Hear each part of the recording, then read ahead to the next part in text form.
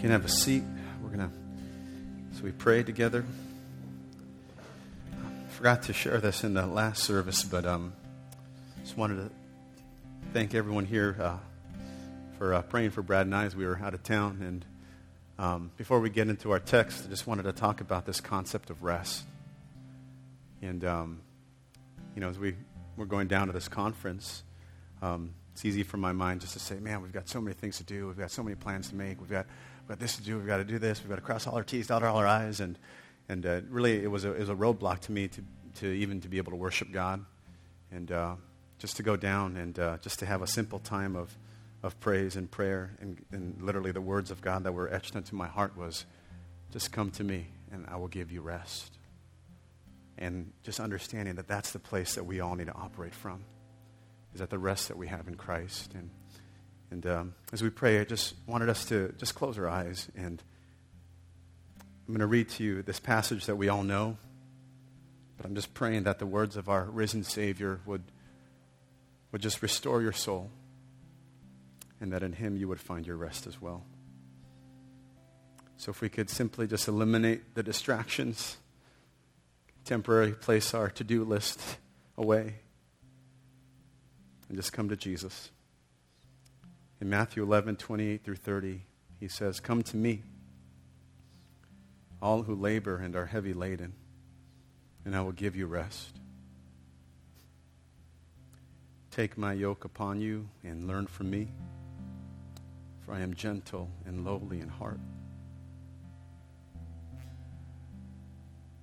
And here's the promise. "And you will find rest for your souls. For my yoke is easy, and my burden is light." So if we could just spend some time in prayer. Regardless of the week you've had before you, regardless of the madness that exists in your life at this time, that you would simply approach Jesus knowing that the yoke that He gives us is not a heavy one. It's a yoke that is easy. It's a burden that is light. Would you simply just pray and rest in His presence?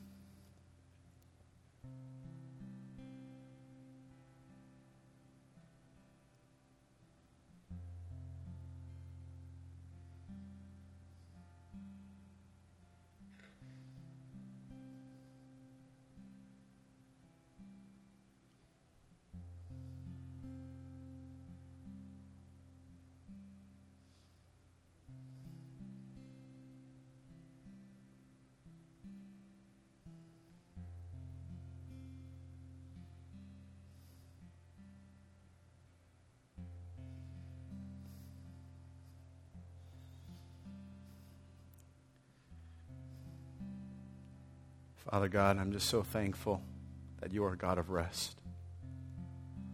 You are a God that desires to give His sons and daughters rest.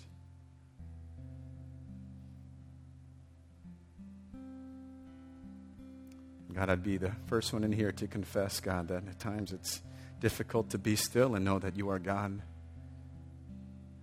because of the culture we live in, because of the busyness of our lives as well and the things that we place in it. Father, we are a busy people. We are a busy culture. And I think the question is, are we busy with the right things? And I know that one of the things that we are to be busy about is resting in Your presence and working from that very place. God, I'm just praying today as we come to Your word. It's our words of life, words of truth, because they come from the very mouth of God. And God, You are the good shepherd that desires to give all of His sheep rest.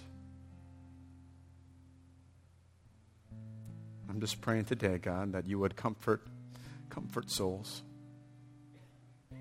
that there would be repentance today, that if we've been just so consumed with the things of this world and just busy for no reason, maybe some of us are running aimlessly in here, God. I pray that we would know and we would echo the words of St. Augustine that, God, our souls are restless until they find their rest in Thee, You, God. So, God, we pray, as Ash prayed earlier, that the name of Jesus would be lifted high and that the eyes of the hearers here today would be gazed on You, knowing that when that happens, our souls will be at rest.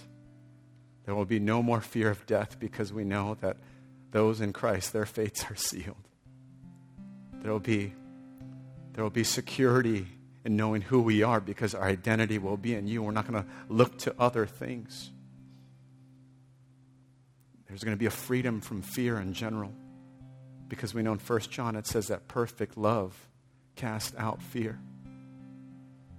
So God, I'm just praying for Your spirit of rest to come upon this place.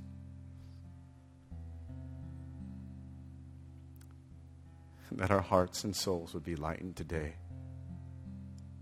because Jesus is alive and well.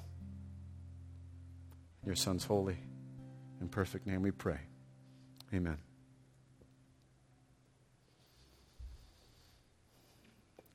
Today's scripture reading comes from the 23rd Psalm. I'm sure some of you don't even need to open up your Bibles because you were part of an Awana program or you were part of a typical Sunday school program. They had you memorize this, but I'm going to read it to you. Psalm chapter 23. The Lord is my shepherd. I shall not want. He makes me lie down in green pastures. He leads me beside still waters. He restores my soul. He leads me in paths of righteousness for His name's sake. Even though I walk through the valley of the shadow of death, I will fear no evil, for You are with me. Your rod and Your staff, they comfort me. You prepare a table before me in the presence of my enemies. You anoint my head with oil, my cup overflows. Surely goodness and mercy shall follow me all the days of my life, and I shall dwell in the house of the Lord forever. This is the word of the Lord. This is one of the most popular and famous passages in the Bible.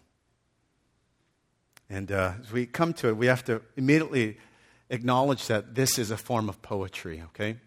And had preached months ago, I had shared with you that one of my greatest regrets was not paying more attention to my high school English teacher, especially as my teachers were talking of literature in general, the different genres. As they were talking about that, I was bored to death. And then getting saved and coming to the Word is full of poetry.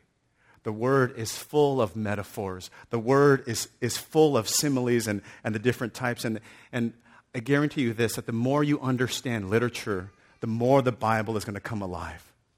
And the reason why we love the 23rd Psalm is because this entire psalm is in metaphor. And the kind of typical literary rule of metaphor is that you have to first unpack the image that the writer is giving us before you even get to interpretation.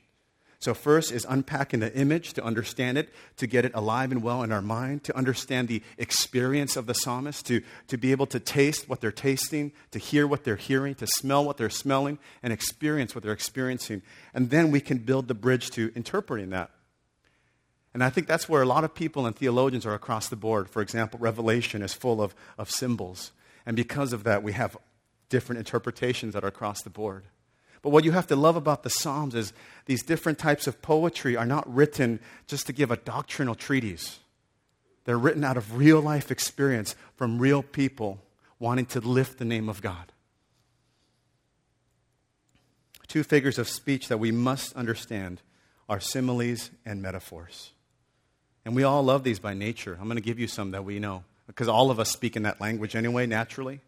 A best friend is like a four-leaf clover. Hard to find and lucky to have. Love is like an onion. You peel away layer after stinky layer until you're just weeping over the sink.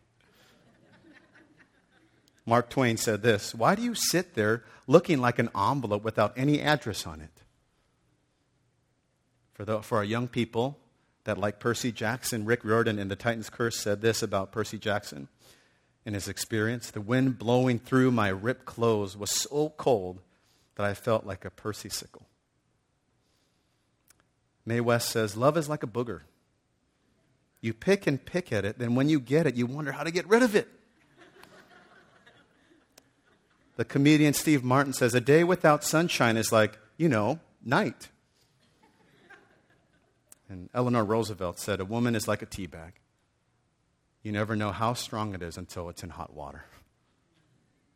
And similes and metaphors are all throughout the Scriptures. And I think one of our favorite Psalms that we can all resonate with is Psalm 42:1. "As a deer pants for flowing streams, so pants my soul for you, O God." Do you see the imagery the writers are trying to give us for that yearning for God? And similes and metaphors are very similar. Similes tend to use the formula like or as, whereas metaphors directly compare one thing to another. Your word is a lamp unto my feet. And it's believed that since the time of Aristotle, that the thing that most distinguishes the true poet is their ability to think in metaphor. And what is interesting is that poets don't invent metaphors. They simply discover them based on their real life experience. That's what we're approaching here, Psalm chapter 23. What we're going to see is this experience of a shepherd and his flock. And it's interesting that Psalm 23 is often read at funerals. And for those of you that have ever, do we have any people that watch Lost here? Okay, there's always at least 10. Okay, so we're about there. But even in that series, in season 1, when the plane had crashed on the island and they light it on fire, and they have a moment of silence around the plane, what scripture do they recite? Psalm chapter 23. So it's even in our culture. But let me tell you what, this verse is for the living. It is meant to challenge and comfort you as God's children. And this is a psalm for you and I to apply every day of our life. And we're going to uncover these metaphors that our master poet uses, David. David has written almost half of the Psalms, 73 of them, of the 150. And here we're going to unpack these metaphors so we would better understand the heart of our Father.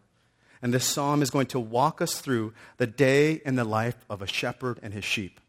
Coming to verse 1, "The Lord is my shepherd, I shall not want." What shall we say about this first line? A phrase so familiar that we probably are missing the magnitude of these very words. David is saying that the eternal God of the universe is his personal shepherd. I mean, David could have used the formula, "Hear, O Israel, the Lord is our shepherd." But he does not say this. He says, "The Lord is my shepherd." And what this is insinuating is there's a personal relationship here.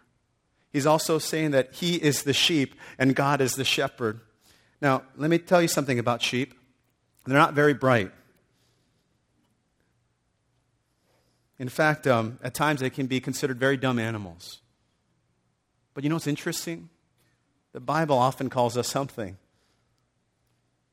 We, like sheep, have gone astray. We're compared to them. And naturally, sheep, they go astray. They do. It's in their nature to go astray. That's why they need a shepherd. And oftentimes what sheep will do as they come and they graze and they eat, their heads are down the whole time and they're going forward, eating, to where they finally look up and they find themselves lost. And where am I? They naturally find themselves in difficult situations. And we as humans can relate, can we not? One of my favorite lines from the hymn, "Come Thou Fount of Every Blessing," is, "Prone to wander, Lord, I feel it, prone to leave the God I love." This is a reminder as we come to this psalm, this 23rd Psalm, that Christianity is a relationship with the living shepherd, the living God. Being a Christian means having a personal relationship with Jesus Christ. Jesus Christ himself gives himself a title in John chapter 10. He says, "I am the good shepherd." So the nature of Psalm 23 then becomes even more personal The Christian reads it, Jesus is my shepherd, I shall not want. And what does that exactly mean, that I shall not want? The meaning here is not that we don't desire or want anything. The meaning is that we won't be left wanting. We're being told that the Lord's sheep are not lacking anything, but we have to also ask, how is this true? We don't even have to leave this chapter in the Psalms to see that the Lord's sheep do indeed lack things. When we're told about walking through the dark valley, it's safe to assume that the valley lacks light. And I presume it lacks the green pasture and the quiet waters. In what sense, then, can it be said that the Christian shall not lack anything? I like John Piper's answer to this question. He says, what David means is that God's sheep never lack anything that the shepherd thinks is good for them. What this means is simply, the simple truth is that God is all we need. What this means is that Jesus is enough. Whether we're in the green pasture, whether we're by still waters, whether or not we're in the dark valley, Jesus is enough. Because the good shepherd remains at our side, and that is all we need. And if we have Jesus, we lack no good thing. And as I was pondering this verse this week, I attempted to replace that, the word, the Lord, with some other things that I've looked to in my life and other potential things. And maybe you and I can do this exercise together. Let's replace the Lord with some other things. Money is my shepherd, I shall not want. Popularity is my shepherd, I shall not want. Fame and fortune is my shepherd, I shall not want. Family is my shepherd, I shall not want. And the list goes on. And if any of these things were responsible for shepherding you, could you honestly say, I shall not want? We, like David, should be clinging to this as well. Jesus is all we need. When we have Jesus, we lack nothing. And Paul is a man that understood this clearly. He considered everything that he gained in this lifetime, literally in the Greek, poop. Poop. Compared to knowing Jesus Christ. He was lacking nor being deprived of anything simply because he had Jesus. Verse 2, he makes me lie down in green pastures. While it's true that Jesus is all we need, it's not to say that Jesus is all we get. David reminds us that it's our good shepherd who makes us lie down in green pastures and leads us beside still waters. And if you want a good read, I recommend Philip Keller's a look at the 23rd Psalm. A shepherd's look at the 23rd Psalm. I'm going to read some quotes from there throughout the sermon. But he's a pastor and author who for 8 years himself was a shepherd. And this is what he says about sheep. It's almost impossible for sheep to lie down unless certain requirements are met. Keller explains that before sheep will lie down, they need to be free of 4 things. Because of their timidity, sheep refuse to lie down unless they're free of all fear. Sheep will not lie down unless they're free from friction with others, sheep within the flock. If tormented by flies or parasites, sheep will not lie down. And lastly, sheep will not lie down as long as they feel there's a need for finding food. So there must be a freedom of fear, from fear, friction, flies, and famine before sheep will lie down. So translate this into our context, and I hear David saying that the Lord often removes obstacles in our life for the purpose of giving us rest, and rest of a certain kind.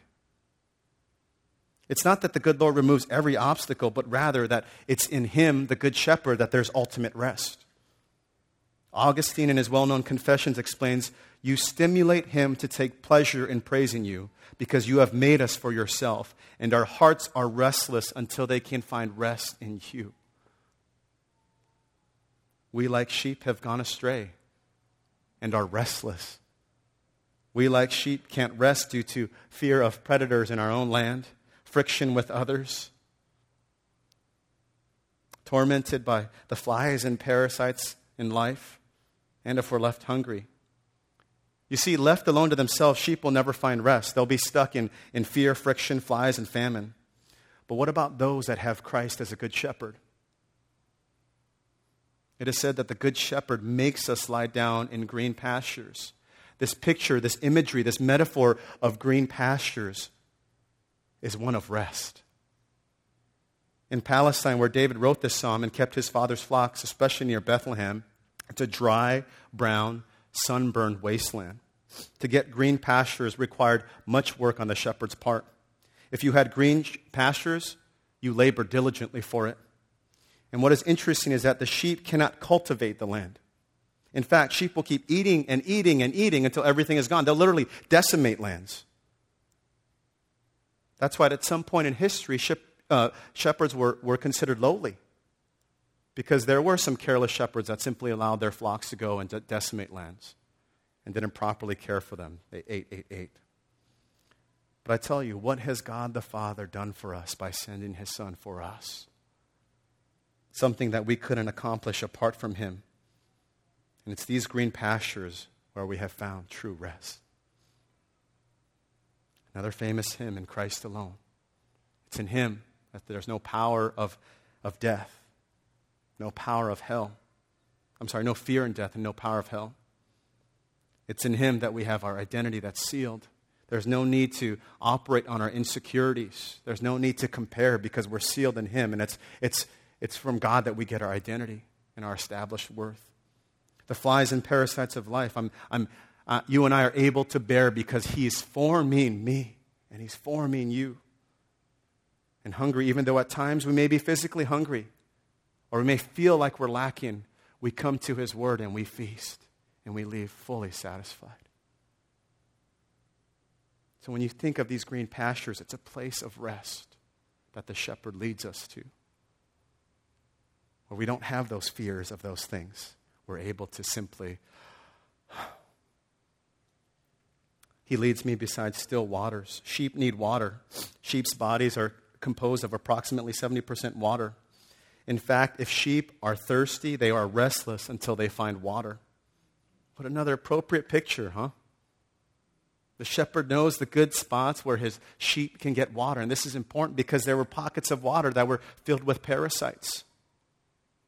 The good shepherd had to go out and spot out appropriate places of drinking water as well. And we as humans critically understand the importance of being hydrated. That's critically important in the life of a sheep as well. If left to their own, they were unable to find a water supply.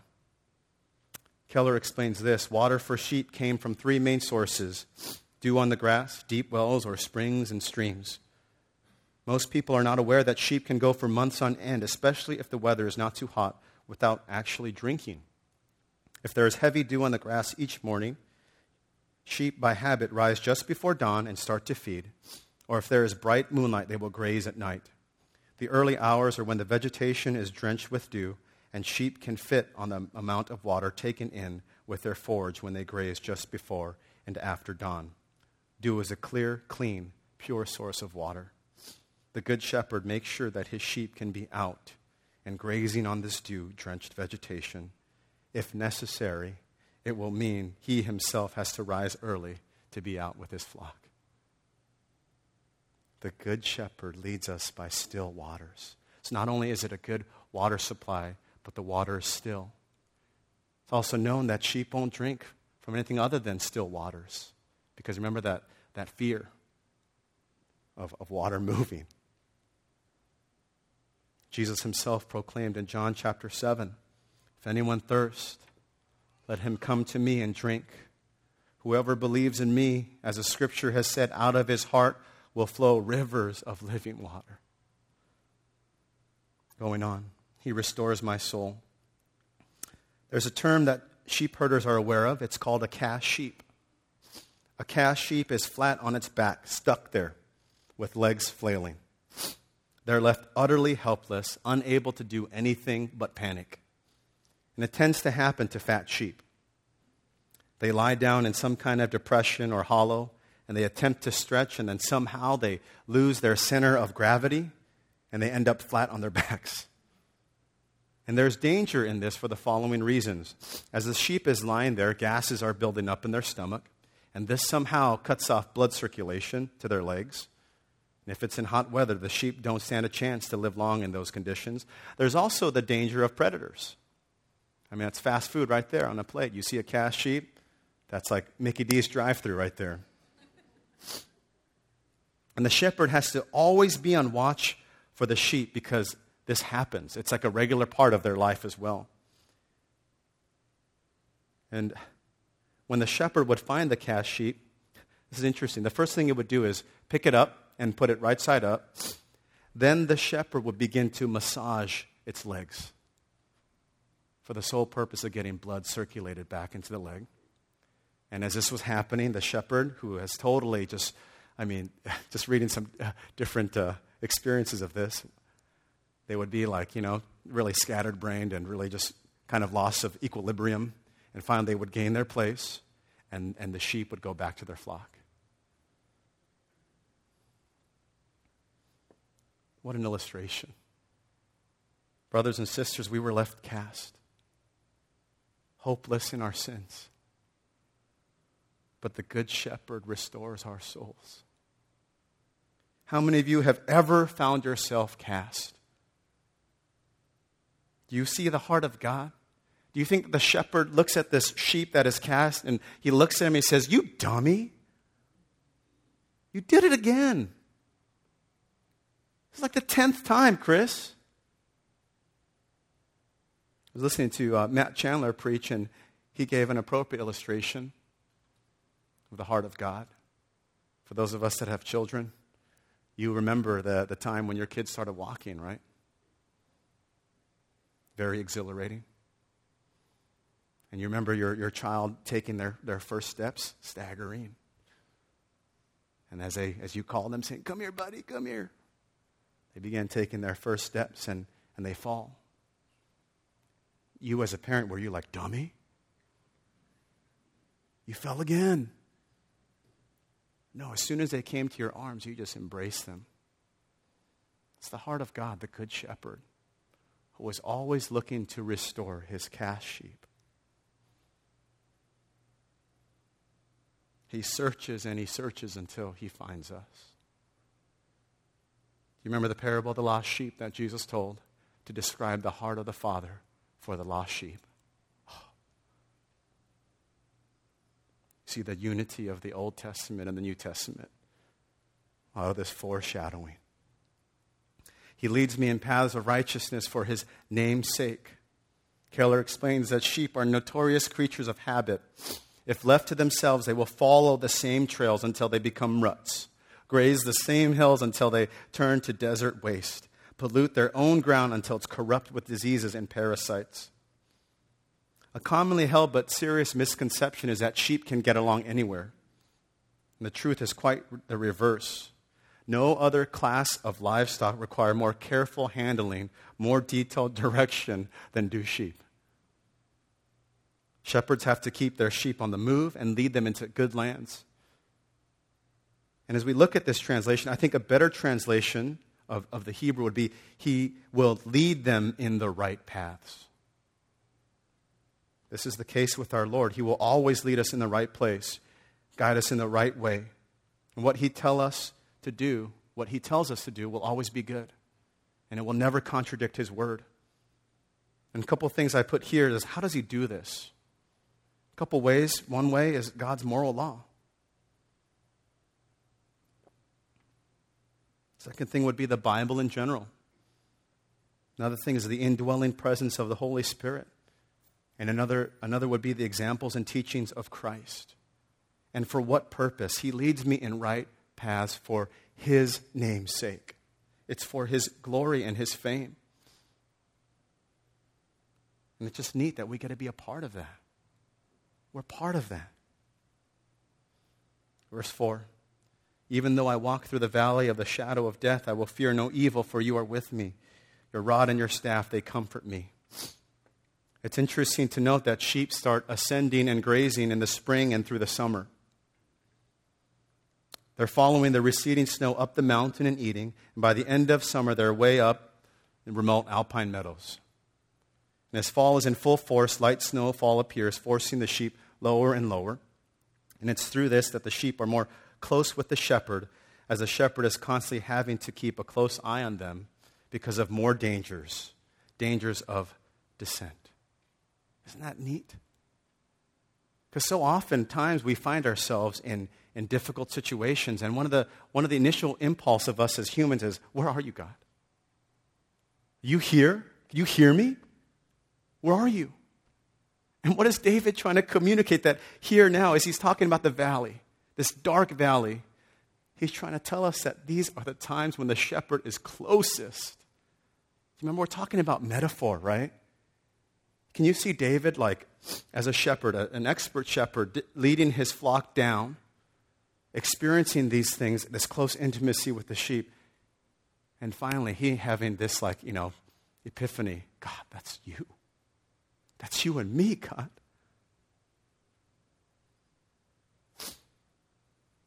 Hence, there's this intimacy. And one theologian comments that David's intimacy here with God, as the sheep are completely alone with their shepherd, so are we with God during those dark times. David, speaking as a shepherd, fully understands the danger of the descent, all the dangers of rampaging rivers in flood, avalanches, rock slides, poisonous plants, the ravages of predators that raid the flock, or the storms of sleet and hail and snow were familiar to David. The valley of the shadow of death is used to communicate just that, a dangerous environment. One theologian comments this: there's an actual valley of the shadow of death in Palestine, and every sheep herder from Spain to Dalmatia knows of it. It is south of the Jericho Road, leading from Jerusalem to the Dead Sea, and it is a narrow defile through a mountain range. Climatic and grazing conditions make it necessary for the sheep to be moved through this valley for seasonal feeding each year. Travel through the valley is dangerous because its floors has gullies 7 or 8 feet deep. And actual footing on solid rock is so narrow in many places that a sheep cannot turn around. And it is an unwritten law of shepherds that flocks must go up the valley in the morning hours and down toward the eventide, lest flocks meet in the defile. About halfway through the valley, the walk crosses from one side to the other to a place where the path is cut into by an 8-foot gully. One side of the gully is about 11 inches higher than the other. The sheep must jump across it. The shepherd stands at this break and coaxes or forces the sheep to make the leap. And if a sheep slips and lands in the gully, the shepherd's rod is brought into play. The old-style crook circles a large sheep's neck or a small sheep's chest, and the animal is lifted to safety. Many wild dogs lurk in the shadows of the valley, looking for prey. And the shepherd, skilled in throwing his staff, uses it as a weapon. And the simple truth is that during these dark, difficult times, when that first question on our mind is, where are you, God? In fact, is that David is trying to communicate to us, it's during these times that the shepherd is leading us. And it's because of this fact that David will fear no evil, because he understands this personally. He has experienced it. The shepherd's rod and staff comfort him. Rod made from a sapling and was an extension of the shepherd's arm. Nails were driven into the round wooden base to make it heavy, used for protection against thieves and predators. And a shepherd became a master at throwing it. He also used it for discipline. When sheep went wayward or were going to eat a poisonous plant or approach some kind of dangerous cliff, the shepherd would hurl this in the direction of the sheep, not to hit the sheep, but it would make this whistling sound that would cause the sheep to defer from what it was doing. And the sheep would scurry back to the flock. It was used for inspection. Every time the sheep would check in for the night, each sheep would enter the sheepfold, protected by the shepherd. Because of the thick wool, the shepherd would need to inspect the skin of the sheep for disease. They would use the rod to separate their wool, and they would run their fingers through the wool. The staff is essentially a symbol of the concern, the compassion that a shepherd has for his charges. And no other word would best describe the staff other than the word comfort. Whereas the rod conveys the concept of authority, power, discipline, defense against danger, the word staff speaks of all that is long-suffering and kind. The staff, normally a long, slender stick, often with a crook or hook on one end, was selected by care with the owner, shaped, smooth, and cut to best suit his own personal use. And the shepherd would use it to guide his sheep and to kindly prod wayward sheep as well. When baby lambs were born, the shepherd would use his staff to bring the young to his mother, because the mother would reject the baby if the scent of human hands were on the baby. Shy and distant sheep were brought near to the shepherd for intimacy. The shepherd would use it. And the staff was used to bring the sheep to the shepherd for inspection. It was also used for guidance and protection, as we discovered. Sheep would fall into the water or get stuck in wild bushes. Their wool would get tangled in the thorns, and only the staff could rescue them from their demise. Now we can understand why David says, your rod and your staff, they comfort me. Verse 5, you prepare a table before me in the presence of my enemies. You anoint my head with oil, my cup overflows. It seems as though our poet has dropped the shepherd and sheep metaphor here, but he really hasn't. And the metaphor could be used in a couple different ways. This is the beautiful thing about metaphors and similes here in the Scriptures. One commentator comments, David's meaning is a simple one, speaking in terms of conditions in the Holy Land, where sheep ranges are known. Poisonous plants, which are fatal to grazing animals, abound. Each spring, the shepherd must be constantly alert. When he finds the plants, he takes his mattock and goes on ahead of the flock, grubbing out every stalk and root he can see. As he digs out the stalks, he lays them on little stone pyres, and by the morrow they are dry enough to burn. When the pasture is free from poisonous plants, the sheep are led into it, and in the presence of their plant enemies, they eat in peace. Perhaps the illustration could also be used to talk about predators. As a shepherd is there, a master using his rod and his staff is able to ward off predators. And the sheep are free to eat in the presence of their enemies as well. And he speaks of anointing his head with oil.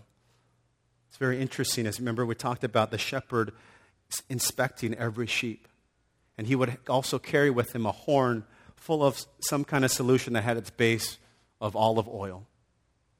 And it would be used, it's like their Neosporin. It'd be used for cuts, for scabs, for injuries.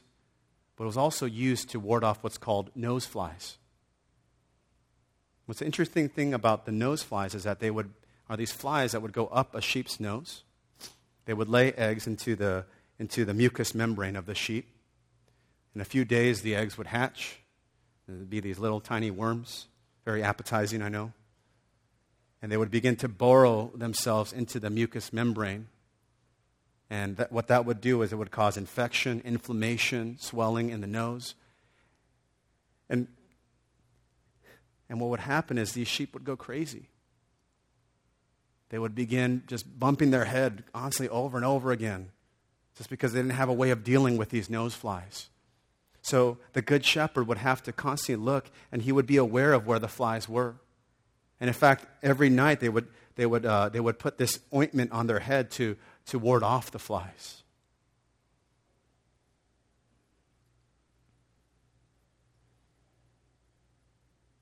Definitely talking of God's care for us as well. Verse 6, surely goodness and mercy shall follow me all the days of my life, and I shall dwell in the house of the Lord forever. I think the NASB is a better translation here. So if you look in the NASB, it says, I will dwell in the house of the Lord forever, and there's some footnotes.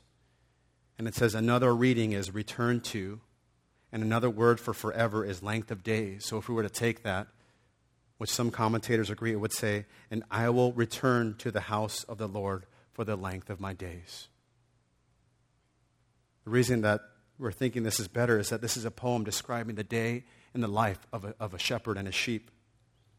We started off with the green pastures, kind of like the first thing in the morning. And now we're ending with the nighttime activities. So it's now appropriate to end here. Packer explains this about the divine goodness and mercy. He says, divine goodness and mercy, kindness, generosity, care for us, patience with us, helpfulness towards us will be our portion throughout life, and enjoyment of what we may dare to call home life with the Father, the Son, and the Spirit will be ours literally forever. The privileges, pleasures, and prospects of those who have the Lord as their shepherd are in truth more than words can tell.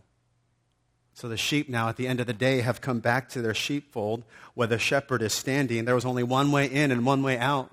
So he literally examined every sheep, inspecting, as we had discovered, their wool, putting ointment on their head. And within the sheepfold there was this reservoir of water. And the reason being is as the shepherd inspected the sheep, he would not only look for injuries, but he would look, which one of my sheep are tired and weary? Maybe showing signs of dehydration. And we'd take this 2-cupful bowl of water and give it to them, and they would just douse their face in and drink. And then the sheep would go into the sheepfold, and they would lie down for the night. And the good shepherd would lay in that entrance for the sole purpose of protecting the sheep. And the sheep were able to rest perfectly.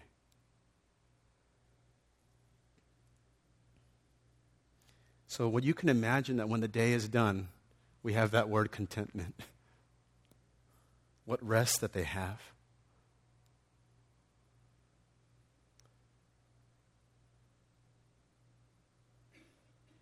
Now I ask all of you, have you found your rest in the Good Shepherd? How has your life been?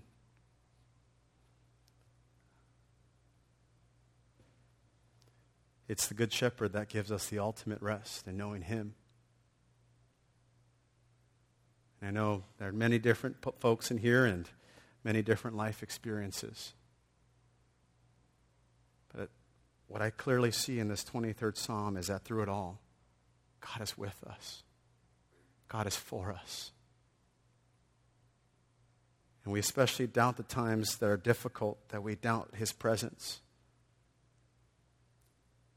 But as C.S. Lewis puts it so well, that it's during those times of suffering that the Holy Spirit is screaming.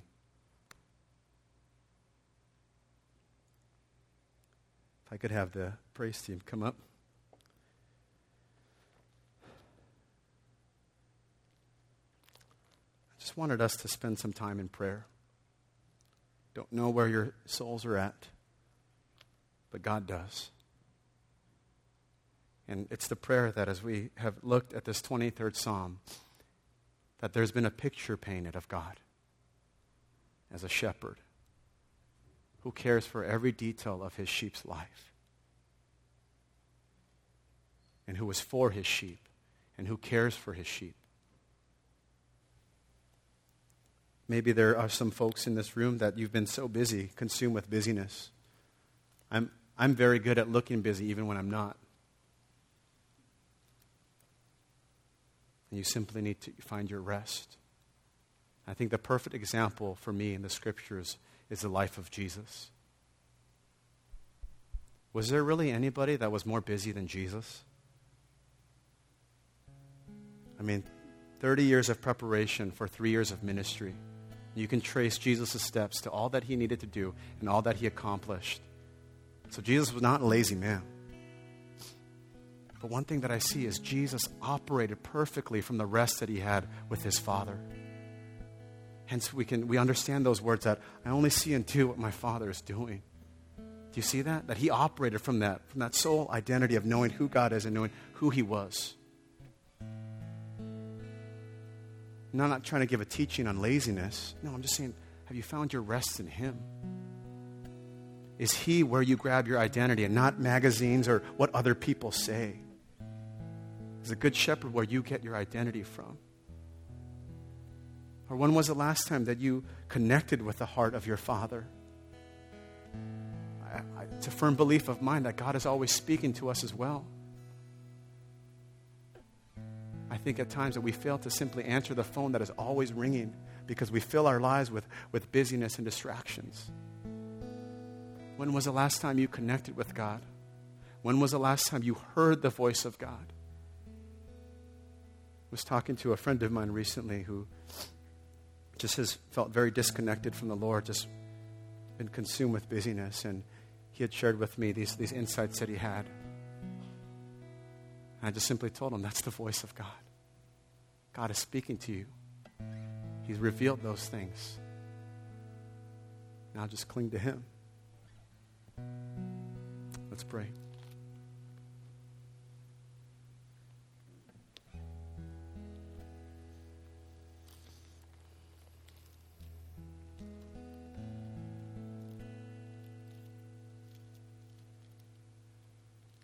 If we could just spend some time in prayer, just thanking God for who he is.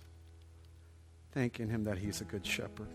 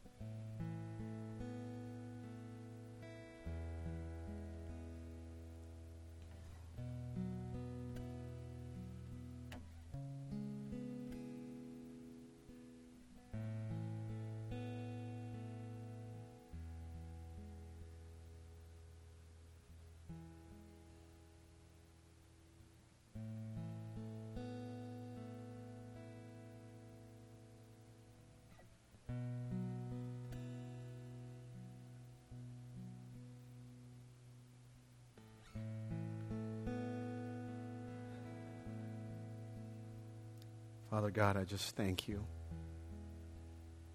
I thank you that you are the good shepherd.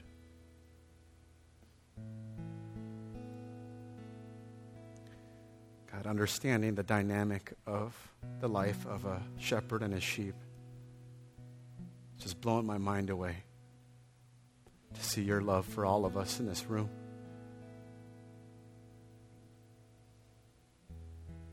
God, you are our shepherd and we don't want anything else. God, we know that it's a famous title of a book, that Jesus plus nothing equals everything.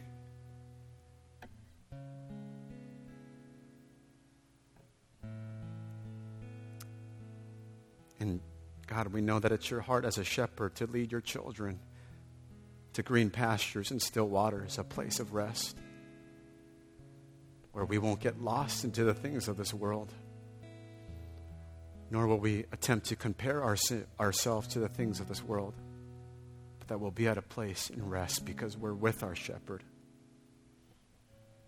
We know it's you that restores our life, that as sinners, enemies of God, you've chosen to send your Son to restore us. That even though we get restored and we get justified in the faith, in the process of sanctification, we mess up, God.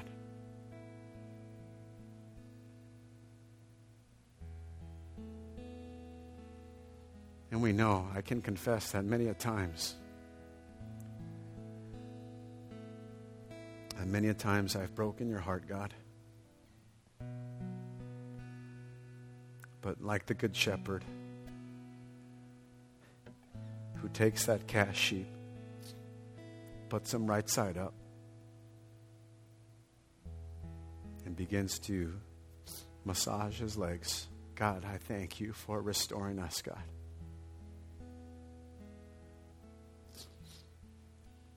And I thank you, Lord, that even through the valleys of the shadow of death that we all have in here, to know that that's when the time the shepherd is even more aware. His eyes are constantly going back and forth, counting his sheep, looking at every ravine, making sure he's going ahead. God, that those are the times that you are the closest. Praise you for that. And forgive us for lack of faith. It just rings true that even though we are faithless, you are faithful. Thank you, Lord, that you bring us to a place of rest where we're able to even eat and have food in the presence of our enemies. That there are so many uncertainties in life. But because, even the way the world is, but because of the Good Shepherd, we're able to eat in peace and have joy in midst of turmoil and trials and tribulations. And we know that goodness and mercy flows out of this relationship. So God, I just pray that hearts are encouraged today as we've attempted to paint this picture of how good you are, God. I know that that's the only way that people will be drawn near to you as we uplift your name and who you are. People are drawn to that. I pray for those in here that are troubled, that their hearts would be renewed and restored. I pray for those that have been maybe consumed with things of the world and maybe just been busy, that there would be repentance, knowing that the shepherd is always longing for his sheep to come to the flock. I'm just praying, God, that hearts are restored to you. Thank you for your goodness, your grace, your everlasting love, for who you are, for what you have done, for what you are doing, and just for being flat out the best shepherd. In your Son's name we pray. Amen.